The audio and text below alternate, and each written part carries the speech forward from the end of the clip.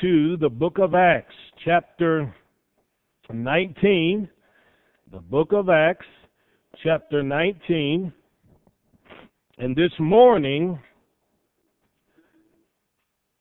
I want to preach a message entitled Revival and Riot in Ephesus. Revival and Riot in Ephesus. And in Acts chapter 19, look at what it says in verse 18, 19, and 20. And many that believed came and confessed and showed their deeds. Many of them also which used curious arts brought their books together and burned them before all men, and they counted the price of them and found it 50,000 pieces of silver. So mightily grew the word of God and prevailed. Father, for the next few moments as we minister this word, we do need you to speak to all of our hearts. We love you. We appreciate how powerful this word is. And Lord, we do need and desire to see a revival in this area. And we want our church right in the middle of it, God. We want there to be a glorious outpouring of your Spirit. In Jesus' mighty name, and everyone said, amen. I can remember as a young man the first time I opened up some of the letters and the journals of John Wesley, the founder of the Methodist Church. I was really just caught up with all of his journeys and travels.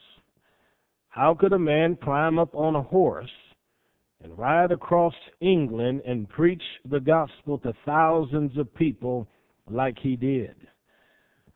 He preached outdoors to 5,000, 6,000, 7,000, 20,000 people.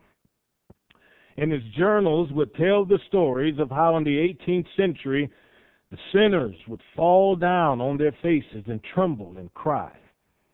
People that were, what he believed, full of the devil would fall out on the mountainsides having fits. He talked about people laying there shaking and trembling in the outdoors simply because they heard the word of God preached to them. That man, I honestly believed that he and his movement kept back apostasy in England for over 100 years because he had so many men and women that traveled and preached. If it teaches us anything, it shows us that if God begins to move in a particular area, a revival, and people with the touch of God on their life can hold back the encroachment of darkness when it's trying to get in there. Now, in this chapter 19, this is one of those chapters that's filled with excitement and intrigue. In fact, you can look and see in the first few verses, we've got baptisms in water, baptisms in the Holy Spirit. You can also see in this chapter belief and unbelief. You can see miracles in verse 11 and 12. There's the presence of the demonic that Paul deals with in the name of Jesus. There's even an imitation. People are trying to be like Paul and casting out devils. But you can also see how that the witches brought their stuff and set it on fire. In this one particular town, because of Paul's preaching, the people rose up to kill Paul and the Christians. So there was revival and riots simultaneously in this one particular city. Now, sometimes God will allow a city to become a theater for his power and for persecution. You take a look at Jerusalem in the Bible. Some of the greatest miracles God did occurred in Jerusalem. But also some of the greatest persecutions occurred in that particular city. Let's not forget, Mr. Jonah went to Nineveh, and preaching in that city, the power of God came because this man preached the word of God, and people repented. Sometimes God uses cities to become a place to showcase his strength and his ability. Over 120 years ago, a few hours away from here in Topeka, Kansas, some Bible college students had gathered in a big, huge mansion They were studying the Scriptures on New Year's Eve. God poured out the Holy Spirit, and those students began to speak with another language. It was powerful, just like in Acts chapter 2. Let's not forget that over in Los Angeles, on a street named Azusa, multitudes of people gathered together in an old place that was used for keeping farm animals. And God poured out His Spirit there. And thousands of people were baptized with the Holy Spirit, speaking with other tongues, to the degree that people all around the world came to see what was taking place. And Mr. Seymour, an old ex-slave, would stand there with a chicken crate over his head, humbling himself, didn't even want to be made visible in the midst of those meetings. And here you'd have everything from Asians, Caucasians, Hispanics coming to that little place, sitting in the presence and power of God. There was persecution. People tried to burn the place down over and over again. The editors of newspapers attacked them, just like they did the ones in Topeka. But nevertheless, God turned that city into a place where He showcased not only the power of God, but the persecution of the adversary. I think of that when I read this particular chapter, because in 19, God used Ephesus to be a place where everybody would know that He was there at work. Back in 1910, a man from Utica, Nebraska, went to Dallas, Texas. His name was F.F. Bosworth. He went down there, put up a tent, and that was a place where there was very little spiritual life, no Spirit-filled churches. But he and his team began to pray and began to seek the face of God. As they prayed, the people in the surrounding areas would come around them and mock them and laugh them, because there they were up under a tent, a handful of them singing and praising God. But after about 5 months, God began to pour out His Spirit as more and more people came to that tent. In the end, God sent a great revival to Dallas, Texas, because a man from Nebraska went down there trusting God. Well, Mr. Bosworth had found a book called The Acts of the Holy Ghost by Mary Woodworth Etter. And so he, in reading that book, invited that young lady to come. Well, Mrs. Etter was born in Lisbon, Ohio, 1844. Became a Christian at the age of 13. And at the age of 13, this would have been 1857, had a vision of her standing in a field, and there were just grains of wheat falling all over the ground as she preached the gospel. And she heard a voice that said, "Preach Jesus. You'll see this in your ministry." Well, she got married and was taking care of her family, still living for God, but hadn't launched out into preaching. God came to her again in a vision, and Jesus said to her in that vision, "When are you going to go?" She said, "How can I go? I'm a woman, and this is an area that doesn't believe in women in ministry. How can I go?" And the Lord spoke to her and said, "You'll go, because I've told you I'm sending you." Well, she said, "Lord, I don't even understand the Bible. I haven't been trained in that way." And she said in that vision, she saw on the wall a beautiful Bible with the verses highlighted. And instantly she understood what the words meant. And Jesus said, "Will you go?" She said, "Lord, I'll go." Well, Mrs. Woodworth Etter then began to travel across this nation with a tent and with a team. She had some of the most astounding services. They'd last 3 or 4 hours, of course. But I was reading some of the old newspaper clippings from her visits to Ainsworth, Nebraska, and down in Kansas and in other places in Indianapolis. And they talk about, in the newspaper, the people that came that were deaf and blind, mute, crippled. And she'd lay hands on them with her team, and they'd pray, and they'd see people that were instantly made whole. They told the story about 3 people, one 54, the other 34, the other 17, born without the ability ever to see or to hear, and in front of everybody up on that platform, made whole. She traveled for more than 40 years all across this nation in a tent.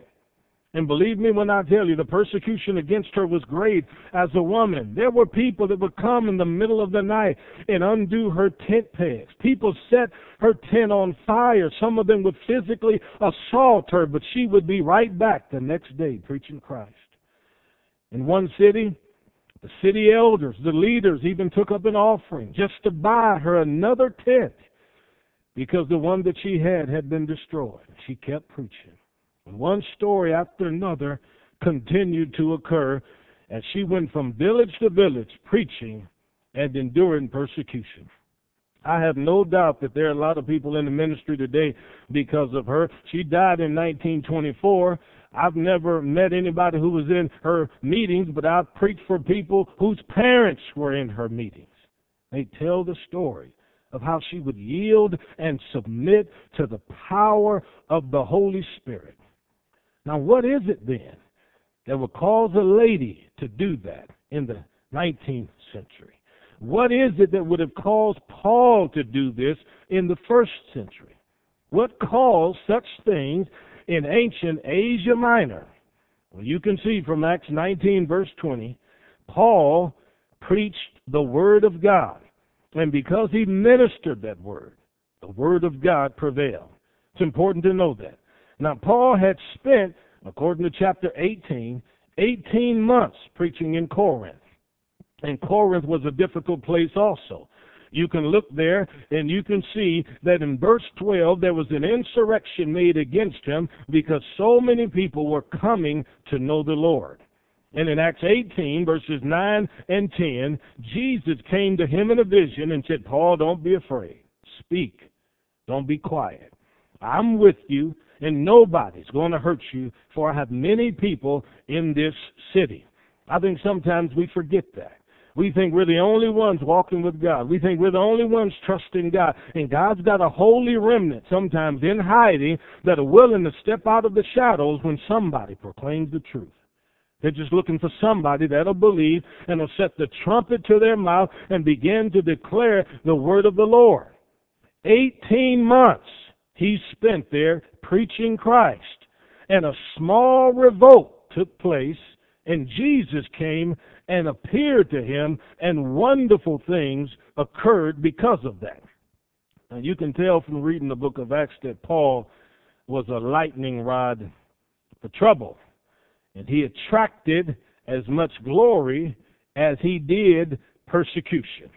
And when he ministered Christ, he was a conduit of one singular truth. Jesus Christ is the only way of salvation. Paul did not preach Jesus was one of several ways. He did not preach he was one of many ways. He preached that you can't get to the Father except you come through the Son. So the relationship then has to be through the Lord Jesus Christ. A lot of religions in this world today, all of us know people that are caught up in different faiths and beliefs. But those beliefs in comparison with Jesus Christ will pale because they don't matter. Paul made it very plain. There's one God, and that one God is Jehovah. That God sent his Son into this world to die on the cross for your sins as well as for mine. In preaching salvation then, Paul showed us what the reformers taught us back in medieval times, that we're not justified by anything that we do, but we're justified by what Christ has done. To use their own words, they said men cannot be justified before God by their powers, merits, or works, but are justified freely for Christ's sake through faith when they believe that they're received into favor and that their sins are forgiven for Christ's sake, who by his death hath satisfied for our sins. This is the faith that's imparted to every believer. If I understand that, then I know that that man with that message came to Ephesus, and when he arrived, it was a stronghold for the goddess Diana. Who is Diana? She was the fertility goddess in the Greco-Roman pantheon of deities. If you've ever seen ancient statues that the archaeologists dug up, she's portrayed with many breasts, rows of breasts across her front. They believe that she caused the soil to become fertile. In ancient Roman belief, she was a huntress. So anybody involved with fishing or any kind of hunting activity would pray to the goddess Diana, who was swift-footed, to come along and help them catch their prey. She had a temple that took more than 220 years to build. It was one of the great wonders of the ancient world, and there were thousands of people that worshiped this goddess. Paul comes into this city. He begins to preach the gospel, and he comes into this region expecting God to be the same in Ephesus as he was in Corinth. He knows there's no change in God. His faith was so strong that he expected God to do in that city what he did everywhere else. I think we should be the same. Let's not forget that it was on the island of Cyprus, Acts chapter 13. Paul was witnessing to a man, and a sorcerer tried to stop him from leading a man to Christ. And Paul said to that sorcerer, "The hand of God is upon you. You're about to become a blind man." Suddenly, he lost his sight because that man knew that he had power with God. But at the same time, in Lystra, in Acts chapter 14, said there was a man crippled, lame in his feet, never had walked. But yet Paul stood up and said, "I see faith in that man's countenance." He said, "Stand up on your feet." Instantly was made whole because of the power of God. So Paul comes to Ephesus now. And this man believes that the same God that helped him in all those other places is going to help him here. He trusted in God. Do you? Do you believe that same God is powerful? Now, I think when we talk about revival, that if anybody's going to spearhead it, if anybody's going to have it, there's certain things that has to precede revival. We very oftentimes preach the fruits of revival, joy, prosperity, peace, but we don't preach the things that produce revival, the cross, repentance, submission, death to self. But there are three things, in looking at this, I see that are essential for God to bring revival to any particular place. Number one, there's got to be a burden for God's Word. If people aren't interested in the Bible, then how in the world is God going to ever change a heart? If you look at the Scripture and treat the Bible the same way you treat an instruction manual or some other book that you read for light reading before you go to bed at night, there's no difference. But if you know this book is inspired, it's infallible, it's inerrant, this book contains everything you need for godliness and for a blessing in your life, then it'll change how you live. Once you hear truth and are confronted with truth, you have one thing to do, either receive it or reject it. If you receive it, you change your life. You amend your ways. If you reject it, you continue in the path in which you've been going. But once the Word of God has been presented to you, then that Word becomes a judge over your life. Every time you voluntarily come to church and you sit there on your own without anybody tying you up and keeping you there on that pew, you have voluntarily come to allow God's Word to judge you. And wherever you're innocent, that Word will find you're guilty. Wherever that you're wrong, that book will find you guilty, I should say. And if you're innocent, you'll be not guilty. So the Word of God then acts as a judge, and this is how revival comes. We amend our ways. I can see that my heart is wrong. I need to change. And the Word of God has shined a light on that and turned and told me all about that. So there's a burden for God's Word. But secondly, there's a burden to pray. People that don't pray don't see God do much. You look in the Gospels, you follow the path of Jesus. Things are taking place in between those times of prayer. He's spending time with God, and as he seeks the face of God, we know what took place in between those prayer meetings. They came to the Apostle Paul, and the Lord had told Ananias, go to a certain house. He said, because Paul is praying right now, I want you to go. How long has it been since you really prayed and sought God?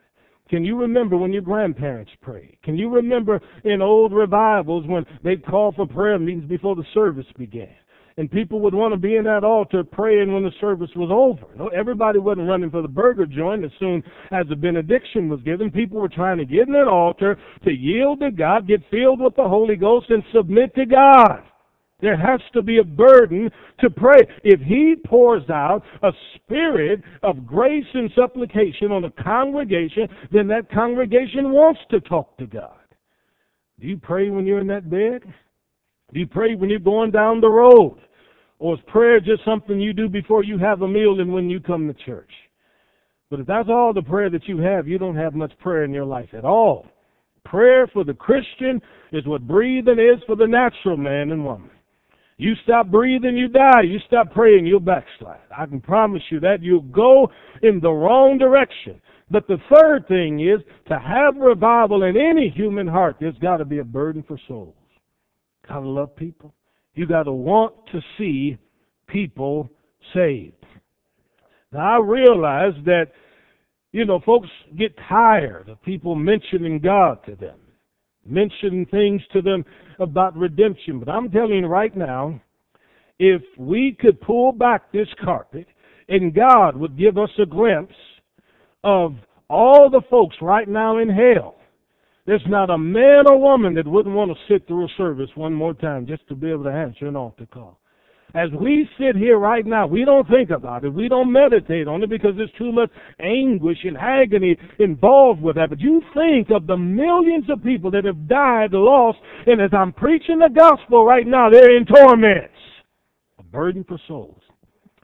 That person that's taking up that money at that cash register may be your cousin, but if he or she is lost, that's a soul, doesn't know God.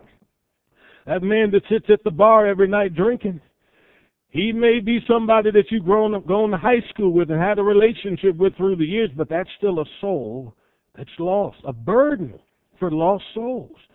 To be able to pray and to seek God and to ask the Lord to change an environment. How does God change a community? One family at a time. How does He change a family? One person at a time. If we want to see a family change, we start with one person. I think one of the best ways to lead a family to Christ is get them children saved. Yeah, you get the children knowing God, get the children off to church, and pretty soon they're doing things in church. They got a program in church, then they're inviting mom and dad to church. Mom and dad come to church. They hear something that's going to touch them and change them. Sometimes you can do it with a husband. Men can work on other men that are unbelievers, invite them to a meeting. Then that man gets around men that are lifting their hands and worshiping God and loving God. And before you know, he's realizing, I've never been the kind of man I should be for my wife and for my kids. Same thing with women. Get a bunch of women with an unbelieving woman, invite her to a meeting. She comes and sits in the midst of people whose conversation is different, whose lifestyle and dress is different. And before you know it, she's thinking, wow, how can I have what it is that you have? A burden for souls.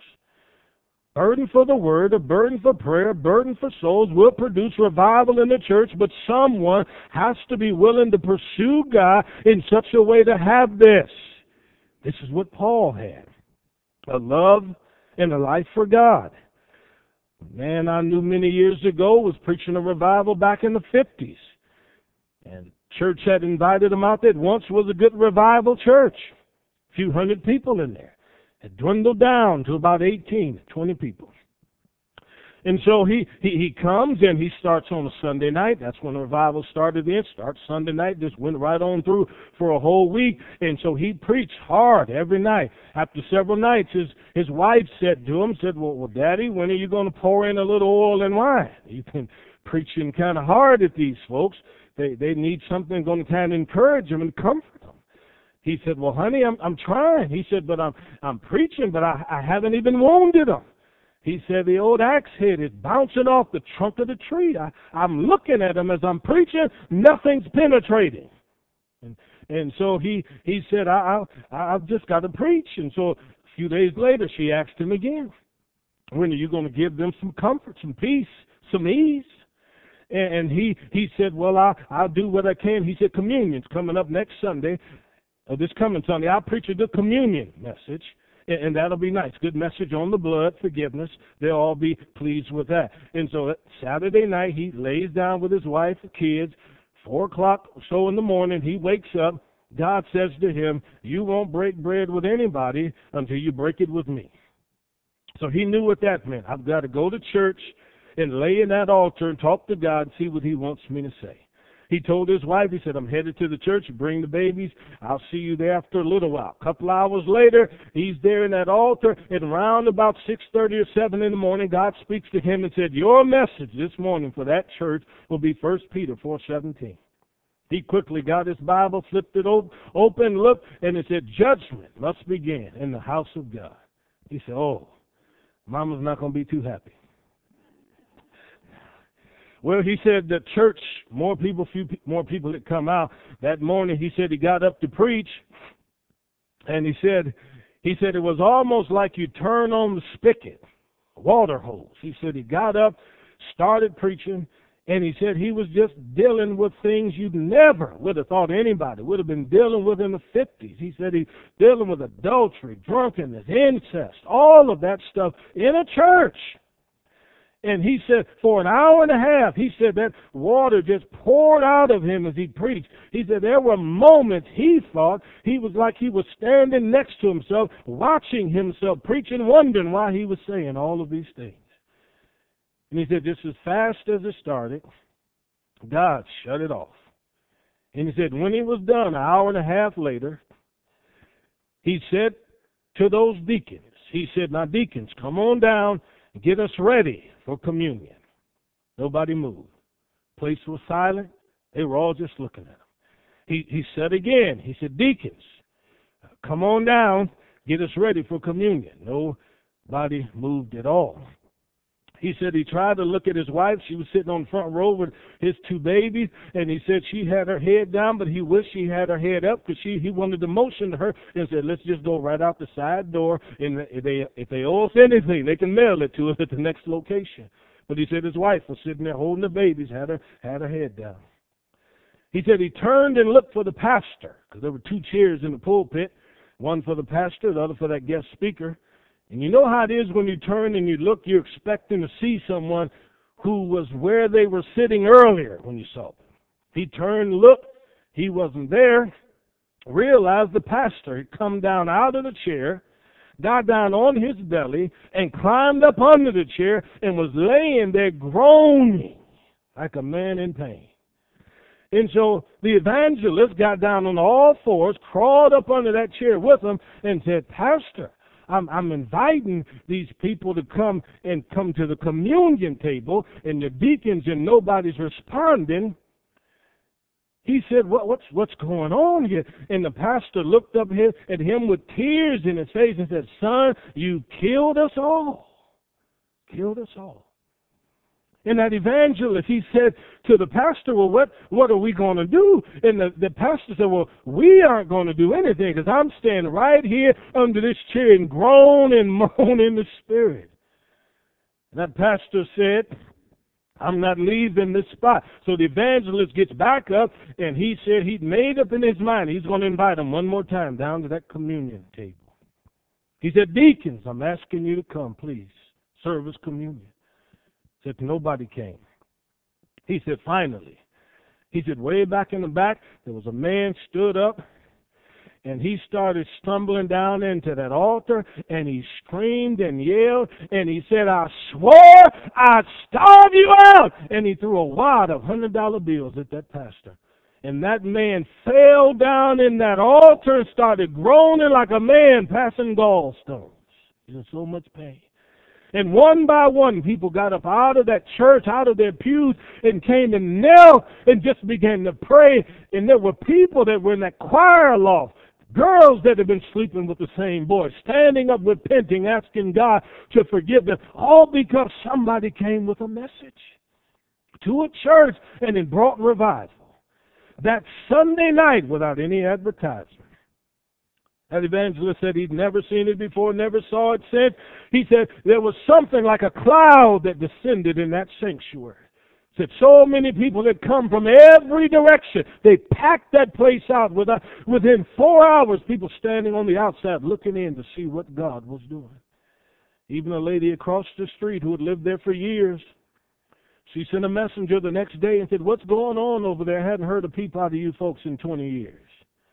But now God's moving in that place. God brought revival because somebody came to speak the word of God, and God's Spirit dealt with a heart that was hard and cold and broke up that fallow ground. However deep you believe somebody is in sin, I can promise you God can dig them up out of that. He can dig them up out of that. Paul comes to Ephesus. He's bringing the word of God. He wasn't intimidated by the environment or by the people. He knew inwardly he was bigger and stronger than all of these folks in Ephesus. He knew that he was stronger than all of the partisans of Diana. He understood that. But that man preached Christ. Now, 25, 26, 27 years ago, I had moved to Peru. And there was a man named Romulo Sanye who had just been murdered by a terrorist organization up in the mountains called Sendero Luminoso. And so they had written a book about him. I was reading the book, and I couldn't go to sleep that night. It just touched me, stirred me so much. How he was murdered, his family was murdered, and other Christians had been killed. Hundreds had been killed by this terrorist organization through the years. Well, they told about how they brought all of these folks to a village one time, marched all the inhabitants out there, brought some people out there and started shooting and murdering them one by one in front of everybody. One old man in his 90s came out there and said to them young terrorists, "What you're doing is wrong and it's wicked. You shouldn't be doing this." Man jumped down off his horse, cut the old man's tongue out. Old man lay there on the ground, took a knife, plunged it into his chest, pulled his heart out, and held it up for everybody to see in that village. Folks were terrified. But within a few months, their wickedness and violence was so bad that whole villages were swept into the kingdom of God.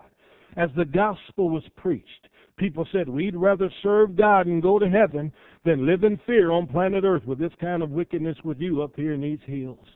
All because somebody took the gospel up there.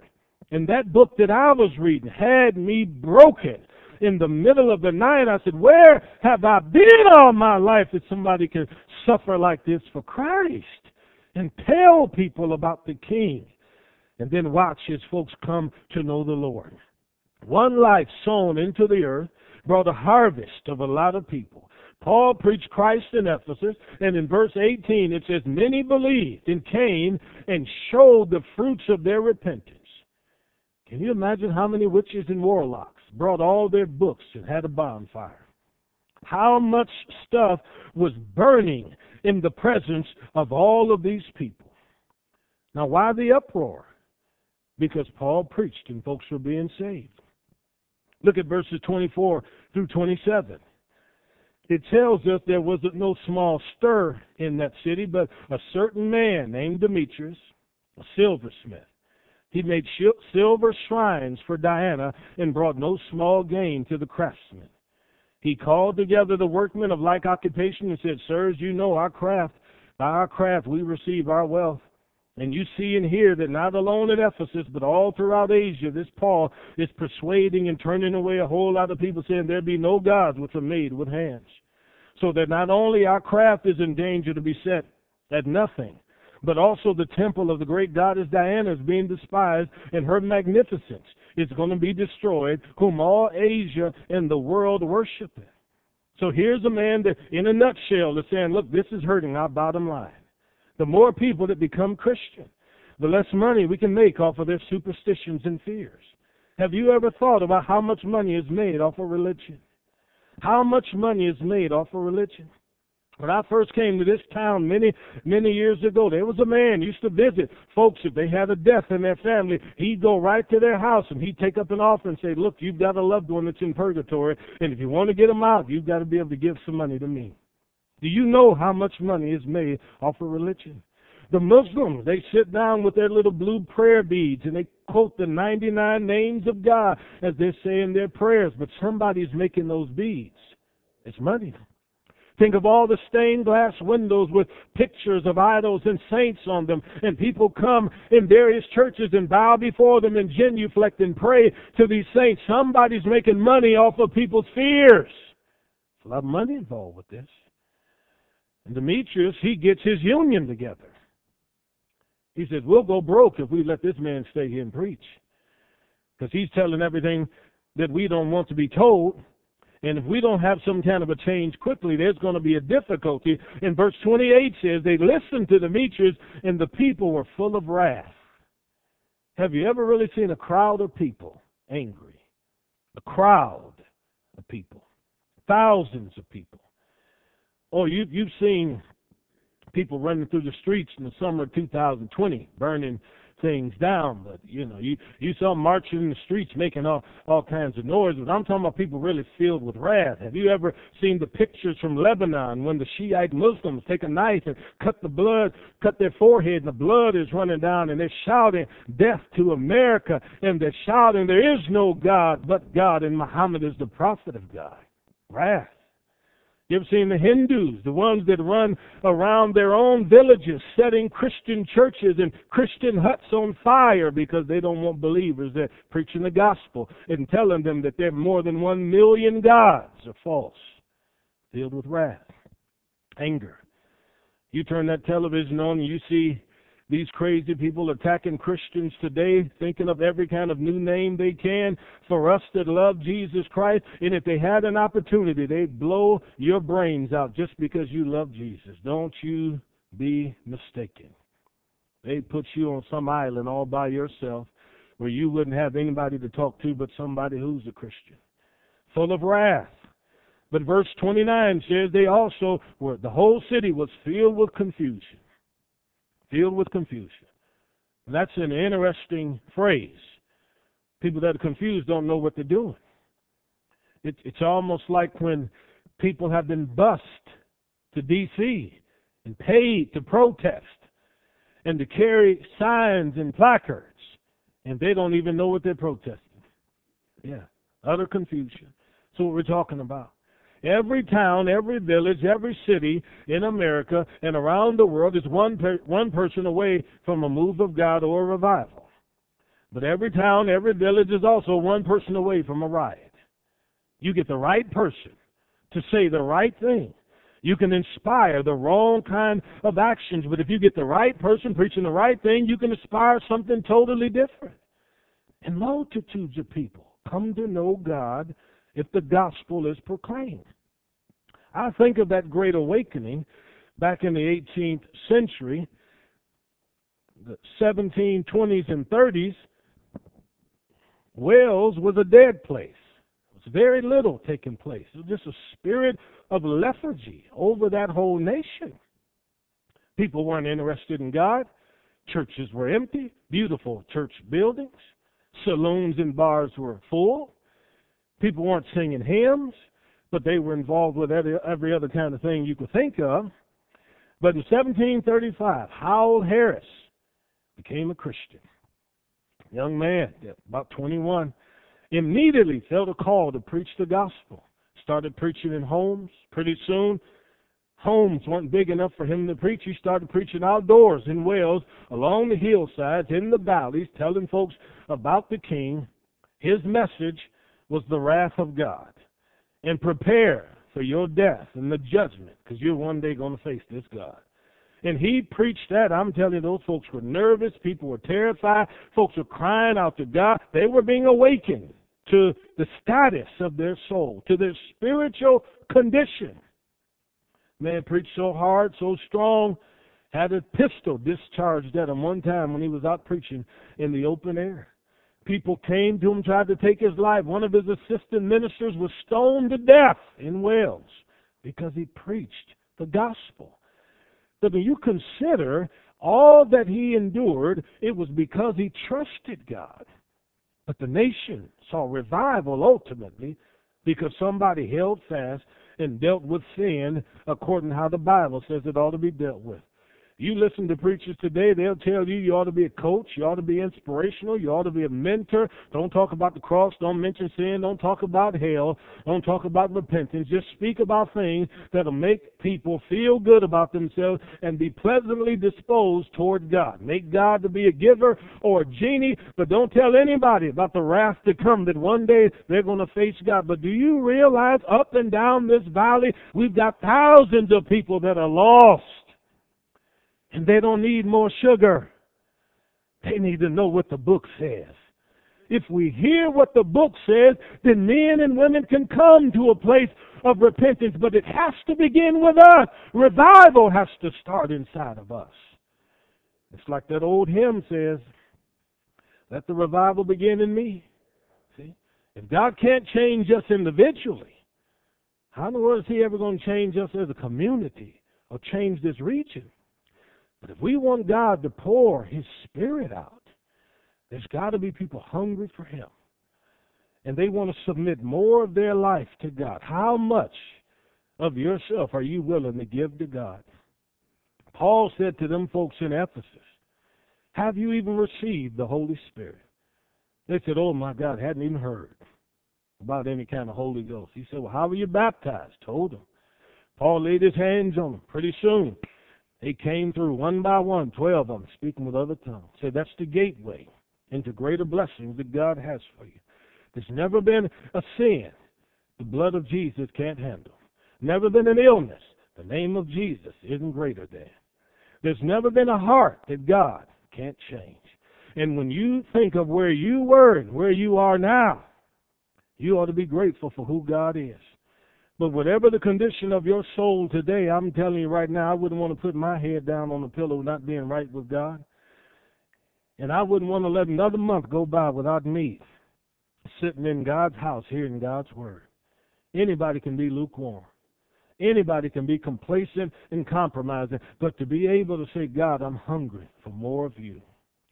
And for you that are here today, if you've been saying, this is what I want, Pastor, this is what I desire. I want God to put a fire on this candle. I want God to put a double scoop ice cream on this cone. I need God. Give me the Holy Ghost in a powerful way. He can do it today.